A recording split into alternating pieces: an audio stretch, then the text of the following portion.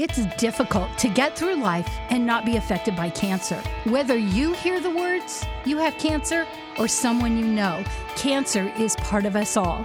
When confronted, where do you turn? What are the treatment options? What happens next? C-Sessions with Randall Broad seeks to answer the questions with patients, physicians, providers, policy experts, and key individuals skilled in providing answers.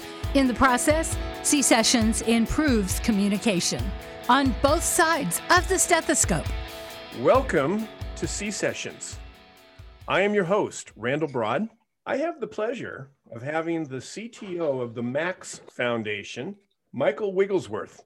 Michael, as I say, is the CTO of the Max Foundation. And if you recall, we had a podcast with the CEO, Pat, a couple of weeks ago.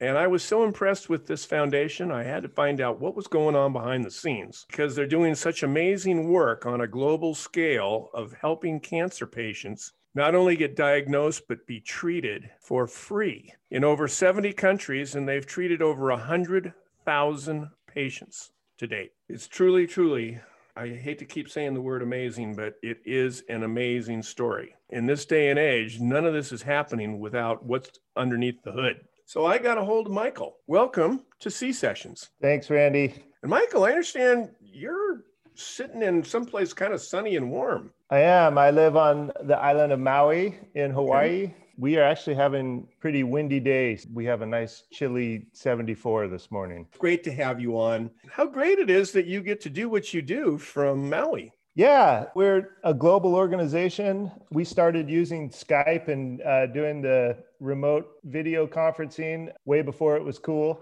Back in the early 2000s, this is all pretty normal for us. I can do mornings with the West Coast, afternoons with Asia, evenings with South Asia, kind of part of being a global organization. Well, and you live in a good spot of the world, so you're kind of right in the middle of everything, time-wise. Exactly. Yeah, it works out great. I manage a team. I have developers in India and Egypt. That's just kind of part of the culture of the Max Foundation. Let's start at the beginning. You just mentioned in the early 2000s. And as I recall, what Pat shared was around that time, late 90s, I think it was, that she actually got started. Is it safe to say that you've been on the team from the get-go? Nearly the get-go. I'm not sure exactly what my employee number is, but definitely in the first single digits. So I joined at the very beginning of 2003, and that was right after I graduated college. I graduated 2002 from Santa Clara down in Silicon Valley there. And at the time, I was a programmer. I was at school, like I said, in the heart of Silicon Valley. Everybody in my program was going to work for the big tech companies down there. I just probably would have followed that same path, but I had a really dear friend of mine that I had known since high school that had been battling cancer for about 4 years, and he passed away. And it was just this really kind of profound event for me. He was somebody that was really special to me and just showed this amazing courage. And I think, as patients often do, wisdom beyond their years. I just kind of felt compelled to try and do something as meaningful as I could, because I think it just kind of showed me how brief your time can be. So wanted to go into nonprofit work, wound up in Seattle, found this little organization that was willing to hire me out of school. Just so happened to be that they were in cancer care. So it was felt kind of meant to be, and I've been there ever since. A nice fit.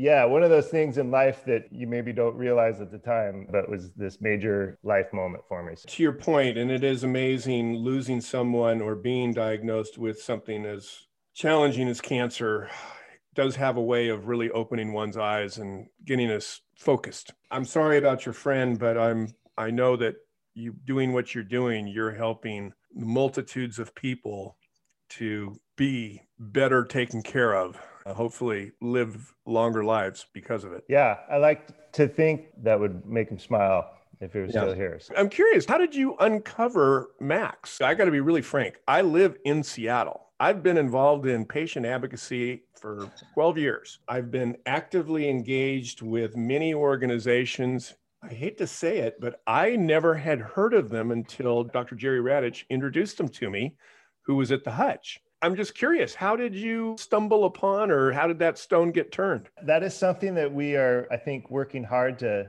overcome with your help, Randy, that kind of under the radar aspect of what we do. But I found, like I said, I was just committed to working in the nonprofit sector. And this is before Gates and some of these huge organizations were quite at the level they're at now. There were some resources out there, and I found them on the Idealist website. And they were in Edmonds at the time, in this tiny office up there. I went up and interviewed, and it seemed like the environment I was looking for. It was very much felt like kind of a mom and pop type place at the time. There was probably 5 or 6 people in that office. And then we had our global team in each of our regions. I remember at the time when I first started having our party when we hit 1,000 patients, and that was a really big deal for us. We had never had that many patients we were helping. Shortly afterwards, in the years to follow, we were up in the tens of thousands. Pretty neat the way it scaled and the way that our little team was able to do that. I want you to know I am doing everything I can to let anybody and everybody know that the Max Foundation exists. I'm just blown away by what I'm learning. It's something that we've been trying to kind of overcome. We're actually in Seattle now, so we're neighbors with everybody. Spread the word. So you mentioned you have developers all over. Give me an idea of your scale. How many employees are you up to now? So at any time, we're usually between 70 and 80 Max Foundation employees serving over 30,000 patients. And kind of the trick to that is really our network of physicians that we work with. We have over 300 physicians that we're working with, and they kind of become our extension. So with our people in the different regions, trying to empower the physicians to collect data on their patients, apply for our programs, that's kind of how we're able to run on such a lean team. And that's kind of been the philosophy that we've built our business model around. So on the technology side, how many FTEs do you have? You say you got reporting to you. I have one in India currently, and then we have a part-time developer in Egypt as well. It was just me for several years, and then probably for the last 10 years, my team's fluctuated between 2 to 4 people. I want to know what's under the hood. What are you using? What's your platform? As I said, we've kind of always operated on this kind of lean team philosophy. And at the same time, we give really patient-specific care. I mean, our regional teams, they know the names of our patients, they know their families, they know they have difficulty with transportation to their doctor's appointments. I mean, they really are very hands-on and very dedicated. So I've always said kind of the pillars of the Max Foundation is dedication to our patients and innovation to empower our regional teams. That's kind of my job, is to support them. We created our own software in-house that's kind of just been constantly evolving over these years, and it's called PATS. It's a way that we connect with our larger network of physicians to collect patient case data on all of our patients, apply for our programs, and then aggregate that data and their prescriptions into drug demand and be able to forecast and move the medicine around the world into the patient's hands that need it. So which software platform have you been running on?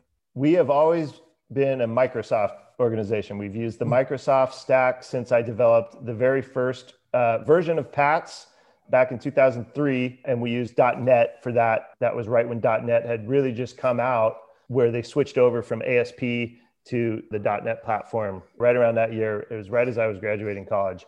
And then we've kind of been with them for every new development with their stack since. And now we have a .NET web application that's hosted on their Azure, and our organization uses Teams and uses the full Office 365 suite. And the reason that we've stuck with them for all these years is that they have offered preferential pricing for nonprofits and have always just been a really great partner to us.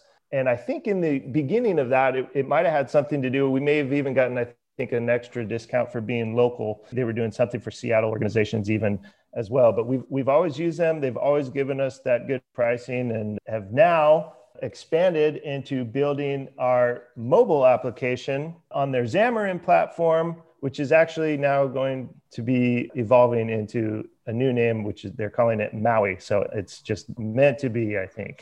I was just going to say, how appropriate is that? Well, to give you a little history, I actually worked on the .NET launch back when you were describing. When I was running my business, Microsoft was my largest client. Oh, you're kidding. And I started working with them as a vendor in 1990. And then when I was diagnosed, I sold my business to my employees because I was told I wasn't going to live very long and I didn't feel that it was going to work for me to be working. But anyhow, I just saw a LinkedIn post from Brad Smith, who's, again, somebody that I worked with back in the day. He's their president. And he posted about nonprofits getting preferential treatment from a pricing standpoint, which warmed my heart, made me feel good. And then obviously you guys being local in Seattle, I hate to say it, but I think you do get preferential treatment for that, for being in the hood. You know what I mean? You brought up PACS. Is it PAX or PACS? PATS. So it's PATS. So what do you feel is your most effective technology breakthrough since you've been working with the Max Foundation? It was an extension of the decision early on to create our own custom software rather than using SAP or some other third-party service. I think this was just a little bit of foresight and a little bit of luck, as most great decisions are.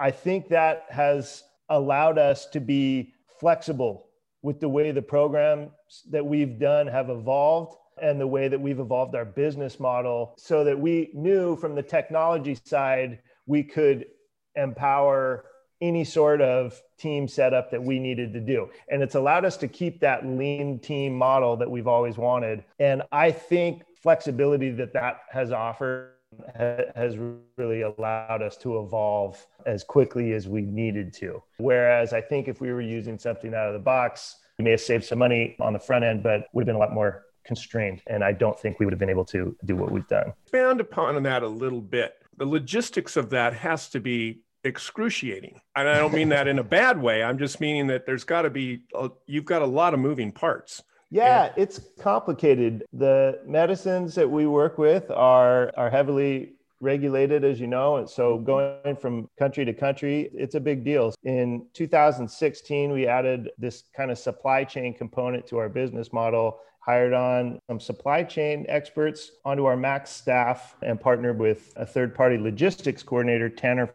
Pharmaceutical, to help us handle that. And it is a big task. I help ease friction between the data that we capture through our physicians and turning that into usable information for the supply chain side. So one of the key aspects, language barriers. How do you manage that? Yeah, so that's a good question. We have a variety of ways that we capture that information. And really what we're getting at there is, who are the patients that need medicine? What's their medical status? Some places we have clinics in more urban settings that have good internet connectivity. They can communicate that pretty easily. Then we have places that are in remote, more rural settings that have really spotty internet connectivity and such. So in the places where we need a little bit more physician support, let's say the physicians have hundreds of patients under their care. I'm thinking of some of our clinics that we work with in Africa. We have administrators on the ground we call Max stations that are kind of the liaison that helps the physician collect patient data, collect patient applications, make sure that we have the right prescription on file, and can help the physician with that. Oftentimes, we'll put an administrator in a place where we need a language specific person to help us with that challenge, because maybe it's a different language than they speak at their regional office for that region. Remind me, how many different cancer types are you currently treating? Presently, I think we have 5 different cancers that we're working with, and kind of expanding into various other rare diseases. That was my next question. Is it mostly focused on rare disease? Any situation where there is a medicine that can help a patient population that they have no other ways of accessing. That's kind of where we come in to try to promote that equity piece. Gary mentioned he's created this thing called Bloodspot. Is that for lymphoma? Spot on. Spot on. Thank you. That is, Dr. Jerry is just so brilliant. He is amazing. As you know. So we had spent so many years getting this medication for our CML patients and trying to cultivate that trust with pharma and kind of build these programs out. And they were willing, here's the medicine. We had these programs. Well, all that sounds great until you realize some of the places where we were trying to work, they couldn't even get diagnosed.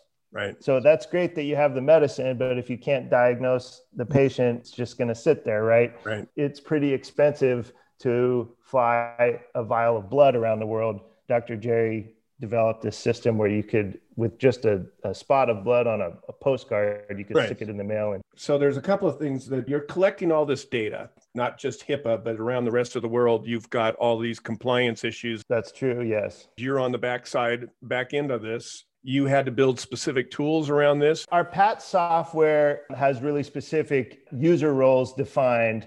That's really, I would say, the main purpose of that is to understand that certain patient data obviously is very sensitive. And so what you can talk about or show to a physician is very different than what you would ever show to, say, a pharmaceutical partner, right? They are more interested in aggregate numbers and such. Where is the need? How many patients are we talking about? Depending on the disease, how severe is the phase of those diseases? Whereas with the physician, you would be dealing more with patient XYZ here. We're last seen, on this date and you entered this prescription, right? So that level of kind of granular detail is fine to talk about with the physician, but not with every other stakeholder in that process. So it's really about kind of defining those roles. Let's talk a little bit about a huge element, obviously, this pharmaceutical involvement in this, them getting you the drugs, and then you're providing these for free. To me, again, is just a absolute breathtaking undertaking that you're doing. Can you walk us through that a little bit? Multiple pharmaceutical companies that, like I said, it's just been about,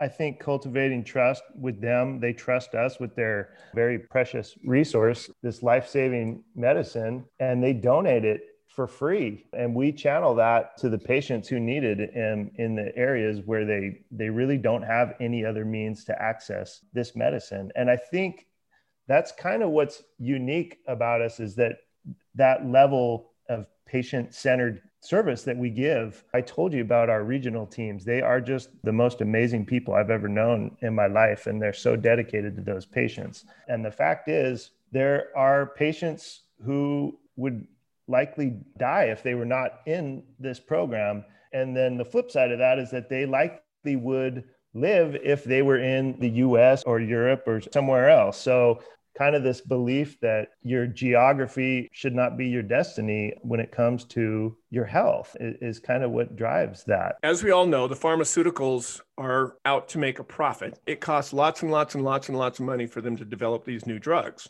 What is the big benefit for the pharma to be donating these drugs to the Max Foundation and being able to administer these on a global scale? I think it's been a lot about cultivating trust with them, that they would trust us with that resource of theirs. But we've developed these relationships over the years, and I think they are happy to see that medicine wind up in the hands of people who really do need it. And I think it's been motivated by a desire to help resolve some of that inequity that exists. The fact that we've tried to keep it inexpensive for them, and I think the fact that they trust us because of those dedicated team members that we have in the regions, is what allowed those relationships to get stronger.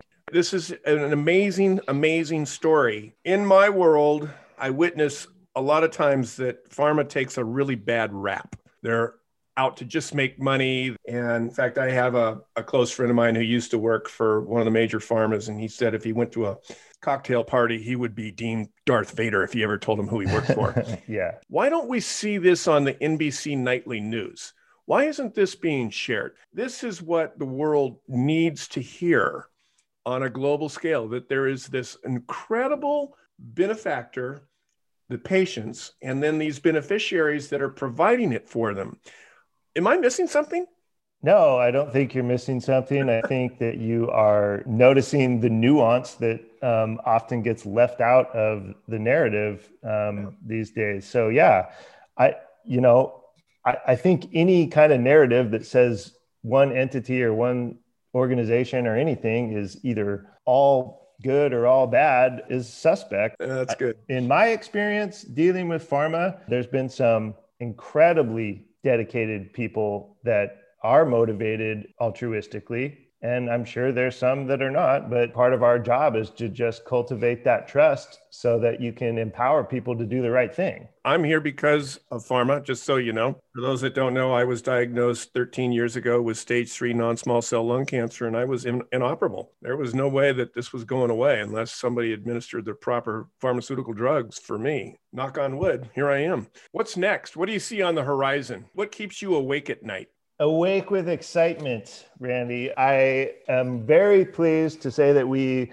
have just launched the PATS mobile app for our physician users, and it is going to solve a problem that has always been a challenge for us, which is in a lot of the places where we work, we just have really low bandwidth or no connectivity. So our physicians, as I mentioned, are seeing oftentimes huge caseloads of patients, hundreds of patients. And without an internet connection, they can't fill out an application form to get their patient into our program when they're seeing the patient. They have to wait till later. They have to keep notes on paper. They have to either fill out a paper application form or they have to take this big stack of papers home at night and do it from their home and enter the patient one by one with their case details and then upload these medical tests and documents that show the diagnosis and such. What the mobile app does is allows the physicians to work offline. So they can do all that while they're talking to the patient or while they're at the hospital doing their work. They can use the camera on the phone to take a picture of the documents that turns it into a PDF and uploads it to what we call the patient's file cabinet. And then when that phone or device gets a connection later, it syncs up with PATS and we get all that. So I really think that's going to move the needle in terms of easing friction within that data collection process that's so important to find out who our patients are.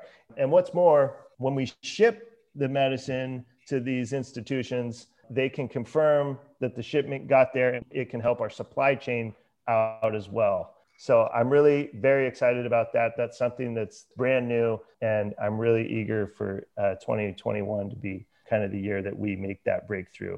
Excellent. That's really good to hear. I mean, the key word that I hear coming through that is it expedites things. And as you well know, time is of the essence with people with a cancer diagnosis. So the faster you can speed up that process, obviously the outcomes will improve. And that's ultimately what we're all shooting for. Absolutely. So I've asked our development department to start knocking on doors, asking for organizations that want to donate tablets for us so that we could even preload the app onto the tablet and send it to the clinic so that their staff can use it and such. So we're really excited for that push. Well, we're going to see if we can get that word out there for you a little bit as well and see if maybe we can't expedite that one along. Anyway, this has been really, really excellent. Michael, I appreciate you taking time from your incredibly busy schedule and more importantly, your important schedule to share the story with us. What's the best way for anybody to get a hold of you? TheMaxFoundation.org is our website. It's an amazing website. You'll find stories about our patients that really are inspiring. I love the artwork. The artwork's amazing. We have an incredible team of young designers and artists in our communication department that kind of bring that story to life. And we also incorporate the patient's artwork as well, because we have a lot of artists for our patients, in fact. And so you get to see that as well. It's amazing. Michael Wigglesworth, the Max Foundation. This is C Sessions. I'm your host, Randall Broad. Thank you all for listening. I hope this was as enlightening for you as it sure has been for me. Thank you for listening to C Sessions. If you love this podcast, please give us a 5-star rating. That helps us get seen. Share with your friends, family, coworkers, anybody who might be affected by cancer, which, as we know, is actually everybody. Thank you for rating and sharing this podcast.